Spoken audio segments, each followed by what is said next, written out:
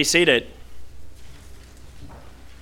Perhaps I should take a moment to bring people up to speed. If you're not a regular attender at this parish, or perhaps not used to the Anglican liturgy, when Lent begins, we put the bells away and the Alleluias go away.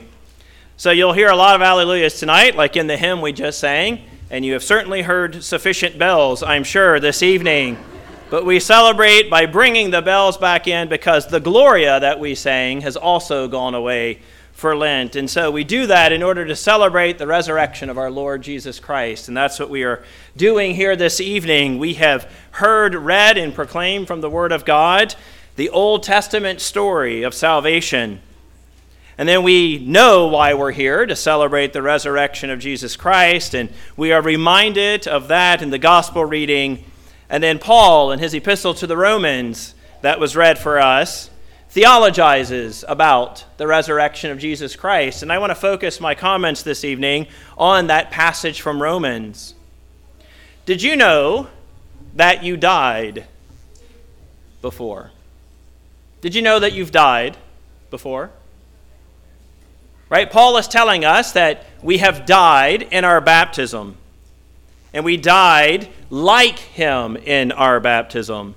Buried, therefore, with him by baptism. So if you've been baptized, you have died and been buried. Right? So baptism becomes illustrative of where we stand with God. That like Jesus, we have died. Right? But it's not that we've just died like him, but we have been buried in our baptism. You know why I think Paul highlights the burial aspect is because burial attests to the reality of death. Right? Someone dies, they are buried. Burial is the attestation of death. Yes, I'm sure we all know those stories, true and false, of people who have been buried and then said, I'm not dead, or something like that. We've heard those stories, but burial equals death. It emphasizes the reality of death. And so Paul says to the Romans, he says to us, we were buried, therefore, with him by baptism. So in the way in which Jesus was taken down from the cross and placed in that tomb prepared for him, in our baptism, we too were entombed in those waters, if you will. We were baptized into the burial of Jesus Christ. And therefore, Paul continues to say, into his death. Right? And what is death? Finality. Death is the end. Everyone dies. We know that. Or at least we would confess that perhaps eschatologically some people will not die. But for most people, death is the natural course of events. I don't want to sound depressed tonight simply because it's the Feast of the Resurrection, but you start dying the moment you're born. That's what you're heading towards. Right? There's no sense of knowing when you've peaked, right? Or when the climax comes in life. I love those commercials a few years ago where a cell phone company or a cable company talked about people like peaked in high school, right? Those kinds of things. But we don't know the climax. So in one sense, the day we're born, we begin this process of moving towards the finality of death. But in this case, it's not just our physical death. That's not what Paul is necessarily trying to highlight. Paul is putting a punctuation mark on the fact that our death is to our old life. It's to our life in Adam. It's to who we were by birth in original sin. That's what we have died to, our old selves, our old life. And this is important because as believers, baptized believers who have experienced that death, we could not be born to something new unless we were brought back from that death. In other words, we have died in our baptism like Christ, and it now takes divine action to give us new life. Right? We've heard the stories of people who are kind of at their last breath, and then they rally back, and they live, right? Christina has an uncle. I'm not sure how many massive heart attacks he had throughout his life, but Scotty is still with us. Thanks be to God. He was so close to death more than once. And he kept coming back. I think it was in his 40s that he experienced his first major heart attack, but he recovered from it and then continued to golf and had another one at some point and came back and continued to golf. And then a number of years ago, it was very dire how bad he was, and everyone was getting at least mentally ready to think that Scotty wasn't going to be with us very much longer, but he's still with us. So we know those stories of people who come close to death and they rally back, but Paul's not talking about that. Paul is saying, look, you have died. You have spiritually died like Jesus died physically. And we know that because you were buried with him, and burial means death. It indicates that you've died. And death is the finality. It's the death of our old self. And so it takes God's action to bring us back, just like it took God's action in the resurrection to bring Jesus back from the dead. The very thing that we celebrate tonight. Holy Week would be really sad if Jesus wouldn't have resurrected. Matter of fact, there'd be nothing to celebrate. But think about how sad it would be to not have the resurrection to celebrate. Now think of your own life. Think about what there is to celebrate in it. Because you have died with Jesus in baptism and been brought back to life by God as new Adams, as new Eves, as new men and women. And Paul says here in our Romans passage that just as Christ was raised from the dead by the glory of the Father, we too might walk in newness of life. That phrase piqued my interest this week. What does it mean to be raised from the dead by the glory of the Father? Right? What a strange way perhaps to say that, by the glory of the Father, because I think of glory as like transfiguration, shiny. Right? I think of glory as like ascension, kind of shiny. I don't think of it in the way that it's being used here, which I think what Paul means is it's that we are resurrected, raised from the dead by the power of God. And sure enough, John 10, verse 40, it's referenced in the same way at the raising of Lazarus, that Lazarus is brought back from the dead by the glory of God. Right? So we, like Lazarus, we've been resurrected from our dead selves. We've been buried with Christ, raised again by the divine action of his glory, of his power, to give us new life in Christ. So not only do we celebrate the resurrection of Jesus Christ tonight, but we celebrate our own resurrection to Christian life. Did you hear that? Our own resurrection to Christian life. You're dead people walking. Right? That's what we are.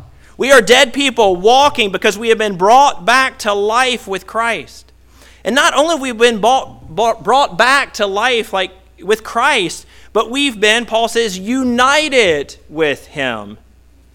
We have been united in him in death, and we shall certainly be united with him in a resurrection like his.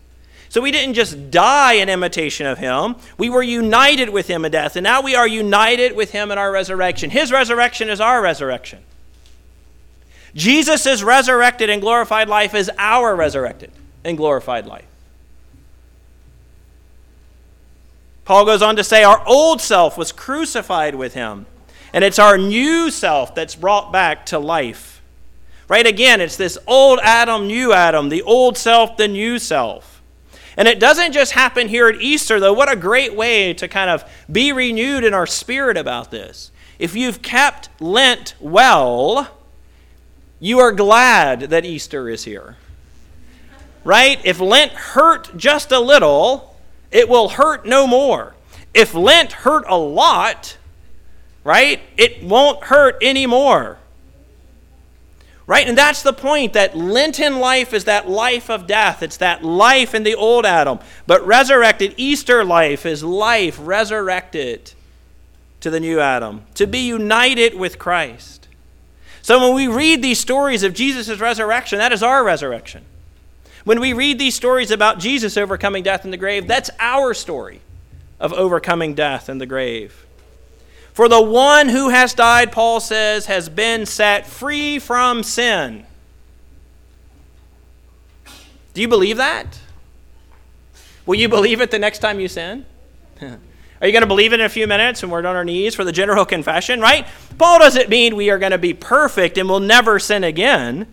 But because we have died with Christ and been raised with Christ, we are free from sin. The bondage of sin no longer holds us captive. Just like the tomb couldn't hold Jesus, our sins cannot hold us. And again, to just think about the Lazarus image, since the text has pointed us that direction, think about Lazarus wrapped for burial. His sister saying, "Sorry, Jesus, you took too long to get here. It's too late. He's dead. Probably stinks." And Jesus, of course, hears it but doesn't hear it and says, "Lazarus, come forth." And there's an old 90s song, and I think about it tonight because we were introducing the boys to 90s Christian music yesterday. A little more of it. We've done it before. They'd already been introduced to like DC Talk, but we went a little deeper, for him, second chapter of Acts kind of deep, right? So anyway, but there's a song by a band in the 90s, and they talk about Lazarus unwind. And I'm not going to tell you who it is, and you can have a cookie after the service because there will be cookies, I'm sure, if you know who that is. But you think of that Lazarus coming back to life and those grave clothes falling on the ground, and that's our image too.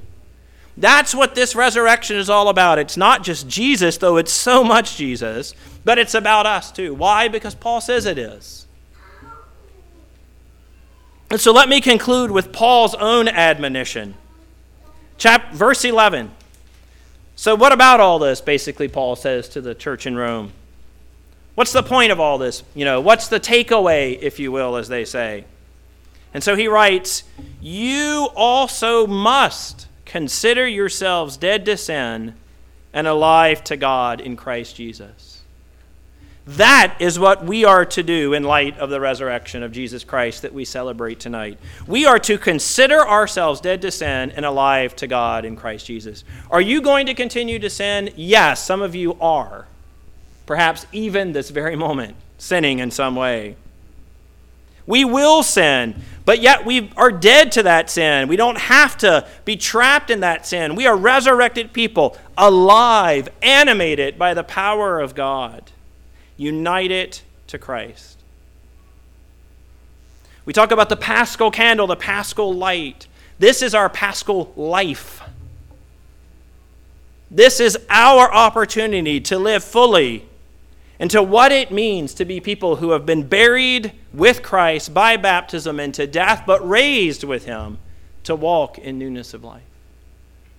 Do you believe it? Will you live like it? Will you take this Easter, not just think about the resurrection of Jesus, but think about your own resurrection to be alive to God in Jesus Christ? And if so, then may our Paschal lights and life shine during this Easter season and all the days of our life. In the name of God, Father, Son, and Holy Spirit.